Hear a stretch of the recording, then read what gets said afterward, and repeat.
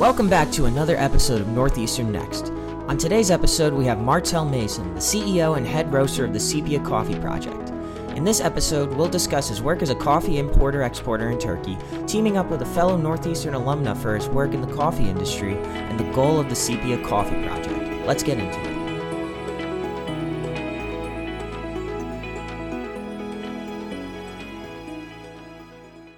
All right. Hi, Martell. How you doing today? Thank you so much for joining the Northeastern Next podcast. Thanks so much for having me. Yeah, no, we're really excited to have you. So you're in Detroit right now, right? That's correct. I am here in Detroit. Weather is looking good so far, and yeah, it's a good day.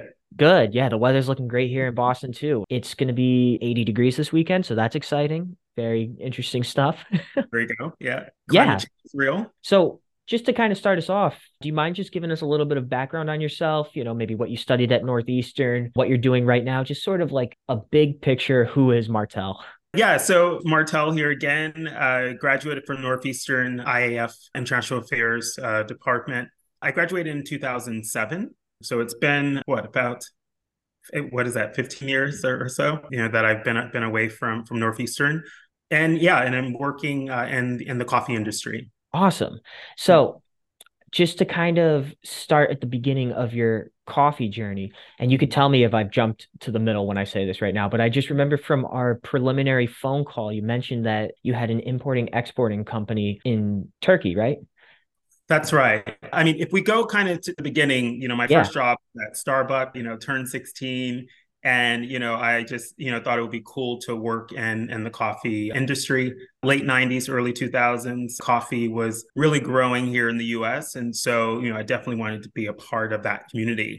After graduating from Northeastern in '07, spent a little time on the East Coast, but I left the US in 2009. And it was around that time that I started thinking about graduate school and kind of what I wanted to do, with my life. And so coffee came back to the surface.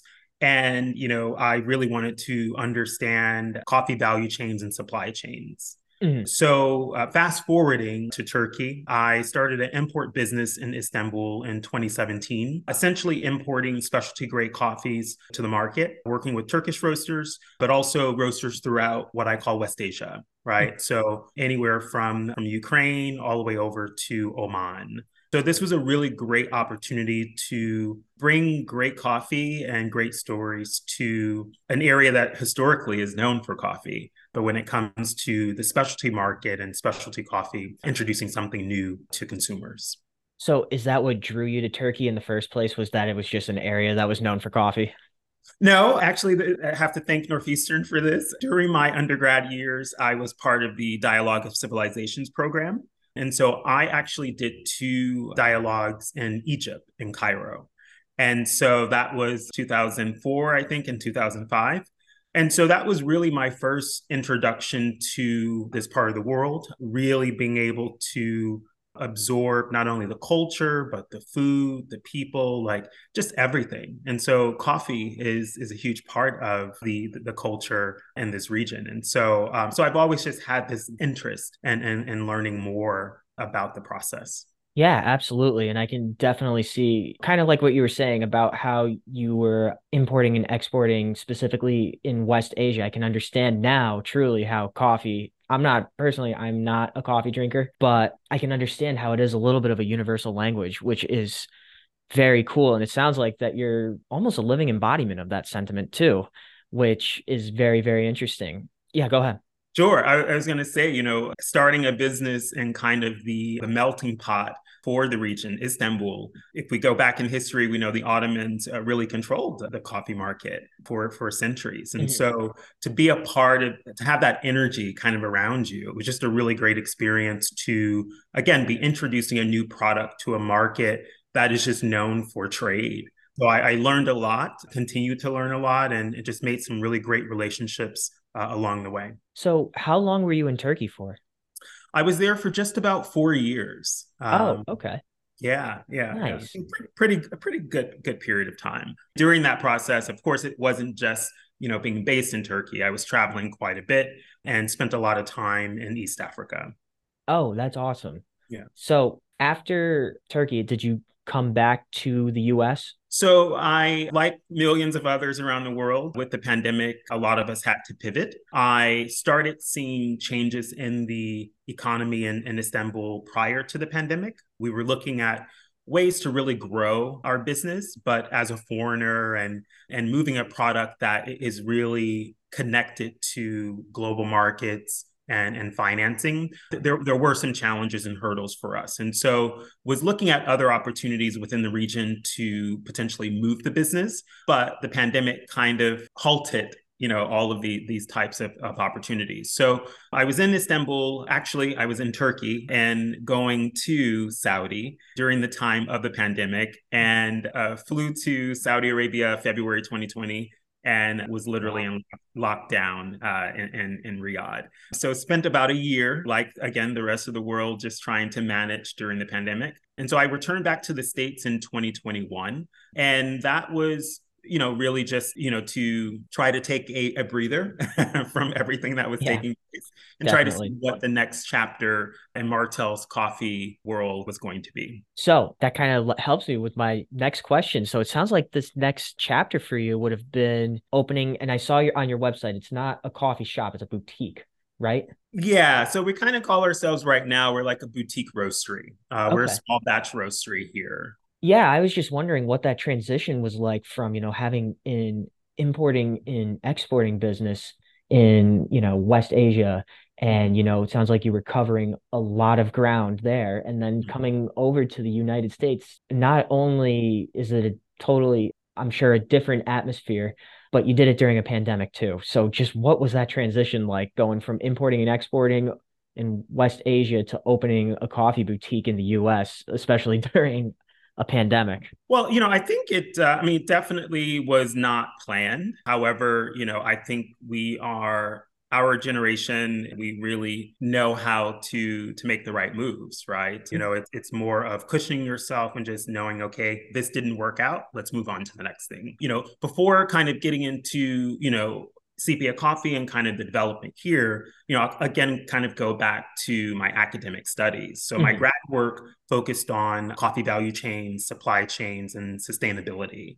So really understanding the links to this commodity from the farm to the cup was always part of my DNA and part of the mission to truly Yeah. understand how this market works and how we can be more involved in it. So, when we think about supply chains, you have the farmer, you have the supplier, the exporters, and then when we talk about market, you have the importer, you have the roaster, and you have the cafe, right? And Mhm. so I was already a part of bottom end of the supply chain. And so now, coming back to Detroit and seeing great opportunities here to be of service to a growing coffee community, I said, well, I don't see a lot of roasters, one, that look like me, being a minority person, and also seeing that there are several underserved communities within not only Detroit, but throughout the US. And so essentially, that's where everything kind of came together in order to create Sepia Coffee Project. And that actually, again, that helps me transition into my next question a lot because I know you mentioned your mission, in that previous answer, but that was something that I saw on your website was that Sepia Coffee wasn't referred to necessarily as a coffee shop or a boutique per se, but I kept seeing Sepia Coffee Project, Mm-hmm. and project really jumped out to me in that instance. And I would love for you to be able to elaborate on just the project. I know Yeah, that's kind of a yeah, big question, but like I sure. would love to hear everything about it. Yeah, a lot of people ask, why do you have the project on the end?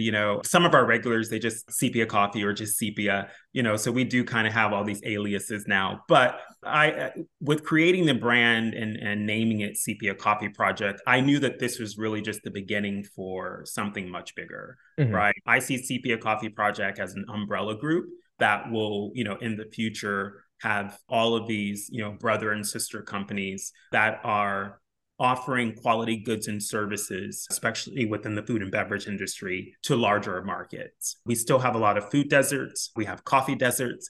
And so, what we're trying to do is to highlight that every community, it doesn't matter your demographic, your income level, should have access to goods and services. And so that is essentially, what the project means. We definitely want to work with people within the food industry here. Also happening in New England as well. But, if we think about Detroit, if we think about some of these larger urban communities that have experienced decades of blight, you start to have, if you go in some of these cities, you see very large masses of land. And so thankfully, those who were within the food industry said, hey, you know what? We can actually do an urban farm here, right? Let's try to get more of the community to see that they can actually start growing some of their fruits and vegetables.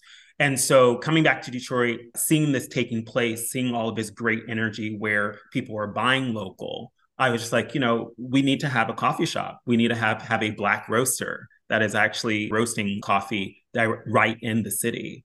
This is something 2021 that I was surprised wasn't already happening when I returned. So the long story, or the long answer to your question, is that Sepia Coffee Project, hopefully within the next 3 to 5 years, will be opening up doors to other opportunities within the food and beverage industry. That's incredible. Thank you so much for that answer because it sounds like and you can totally correct me if I'm wrong, but like if I were to summarize the mission, it looks like you're trying to make an impact not only on the local Detroit level, but you're just trying to almost overhaul the entire operation of the industry and just make it as accessible to everybody as you can. Is that correct? Is that sort That's of along? Okay. Definitely, yeah, that's correct. If we talk about some of the challenges that we're facing within our cities, Mhm. we use this term or this word gentrification, right? I like to just really focus more on the development side of that because I think when we think about gentrification and gentrifying, there are so many variances to it. If I am a Black person who has made millions of dollars and I'm going into an underserved community and I'm trying to make development, in some ways, I am part of that gentrification, right? Because I have access to financing or other resources. So I try to look at it for the greater good. Mhm. What can this development really do to the people who are still there? And how can we ensure that they're not displaced further? Right. So when I think about that, what we're trying to do when I think about development is the three things that you normally see when development starts to take place is a coffee shop, a bakery, and an upscale bar. Yeah. Those are the three things that usually pop up first. And then with that, you get other people coming in with their businesses and ideas. You get the artists coming in. You're getting those who are a bit more grassroots coming in. And so what I see Sepia Coffee Project doing in Highland Park, which is a very underserved community of Detroit, is bringing that energy to the surface so that people can see, there is potential and opportunity here. This is not just in Detroit. If we think about Boston, we have Roxbury Crossing, we have parts of Dorchester, right? That these are areas that were Black and brown folks, right? And in some ways they were displaced, right? Mhm. Rents are not getting any lower in Boston, right? So there are a lot of things that can kind of connect to the fact that we do need to be able to offer these types of services. Yeah. And I think that's an incredible goal you have in mind and one that's going to resonate with a lot of people. Yeah. So, that being said, it is a little bit of a big task for one person. And I love how Sepia Coffee's Sepia Coffee Project's just a very community based Hmm. project, I guess, for lack of a better word. So, how can people, not even in the Detroit area, but just all over the country or all over the world, seemingly since you have global connections, how can they help Sepia Coffee Project be able to just reach these goals? First and foremost, we're currently working on a build out here in Highland Park. Highland Park does not have a coffee shop, and so we are currently working on a development to open the first coffee shop and a new roasting facility. So we're actually on wefunder.com right now. We're doing a community raise, and so that's a great way for everyone, both here in the U.S. as well as internationally, to support our efforts to bring good coffee and good people to the community. Another way that you can support indirectly is going to your local coffee shop, going to your local roaster, right? Getting on their monthly coffee subscription plan, Mhm. right? These are all ways that we can support local and minority businesses. When we talk about percentages and data, it's across the board. Within the coffee industry, there are not many minority roasters around the US. I probably could count maybe 50, if that. So, we do have a long way to go, but we're making really, really great strides. And I think with the pandemic and with 2020, with Black Lives Matter, there's been more discussion about having more equity, representation, and diversity within all industries. And so I believe Sepia Coffee Project is shedding light on the fact that this is a product that we all consume every single day, most of us. Coffee is the second largest traded commodity in the world beyond oil, Wow. right? So the fact that we're moving so much product around this world, and if we think about who's actually growing that product, they're all Black and brown folks, right? If we think about where coffee is grown, it's in the tropics, right? Between Capricorn and Cancer, right? All of those places, all minorities, right? So what we're saying is that on the market end of it, we also need that equity, right? And so that's essentially Sepia, but also just again giving awareness to the fact that we have to be more connected with products, especially food and beverage. I mean, these are things that we consume every single day. So it's great to have a bit more transparency and what we're doing, but also knowing that it's going back to the people. I think that's an incredible cornerstone to have in this project because I think that you really are hitting the nail on the head with everything being so community based and the transparency. I know that's very much appreciated, especially in this day and age where we sort of live in a little bit of an era of misinformation, if I'm being completely honest. So I think that's awesome to hear. For those listening, we would love for you to support Martell in any way you can. So the link to that WeFunder will be in the description of this podcast. And then sort of just to shift a little bit to Northeastern. I know we kind of touched on your Northeastern days, and that was the global dialogues, right? That you were a part of.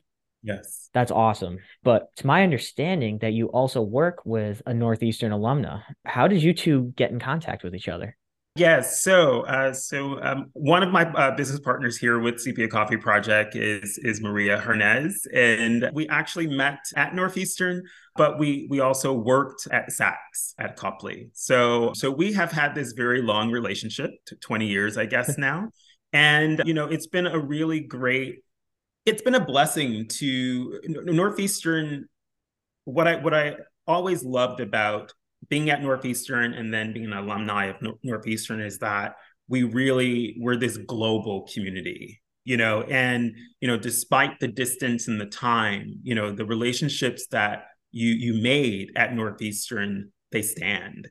And Yeah. so, I left the US in 2009, but even being gone for so long, these relationships were still quite strong. And so when I returned to the US, and I thought about the idea of opening up Sepia Coffee Project, I reached out to a few friends that were always supporting me outside. And I said, I'm back home, let's do this. And Maria was one of the first who was just like, I'm on board. Maria is Filipino American. And so the fact that, again, we're trying to just get more communities to be able to be involved in coffee in this way, it was something that she really loved. Her aunts and uncles back in the Philippines grow coffee. A lot of people don't know that the Philippines is a coffee producer. And so for us, what we want to do as we build this brand is to really highlight some of these smaller producing countries so that Mhm. people can see that coffee is really this wonderful product, but it has such great history and story behind it. So Maria's really, really great. She's still in Boston. She's working and has two children. And yeah, we're hoping that we'll be able to soon have an outlet in the Boston area. That way we can really have this 360 experience when it comes to our background. Again, and Northeastern has played a huge role in that. And so we're just grateful, but also just it's great to just see so many Huskies doing really, really great things around the world. Yeah, it truly is. And, I think it's safe to say that you're one of them. So, Thank you. yeah, no, absolutely. I think you're doing a great thing here. And I really also love how much you touched on, Northeastern is so global, but at the end of the day, it really is just a community. And I think that you really are exemplifying that to the best of its abilities. Now, the last question, and since we are Northeastern next, I always ask, what's next? So what's next for you, Martell?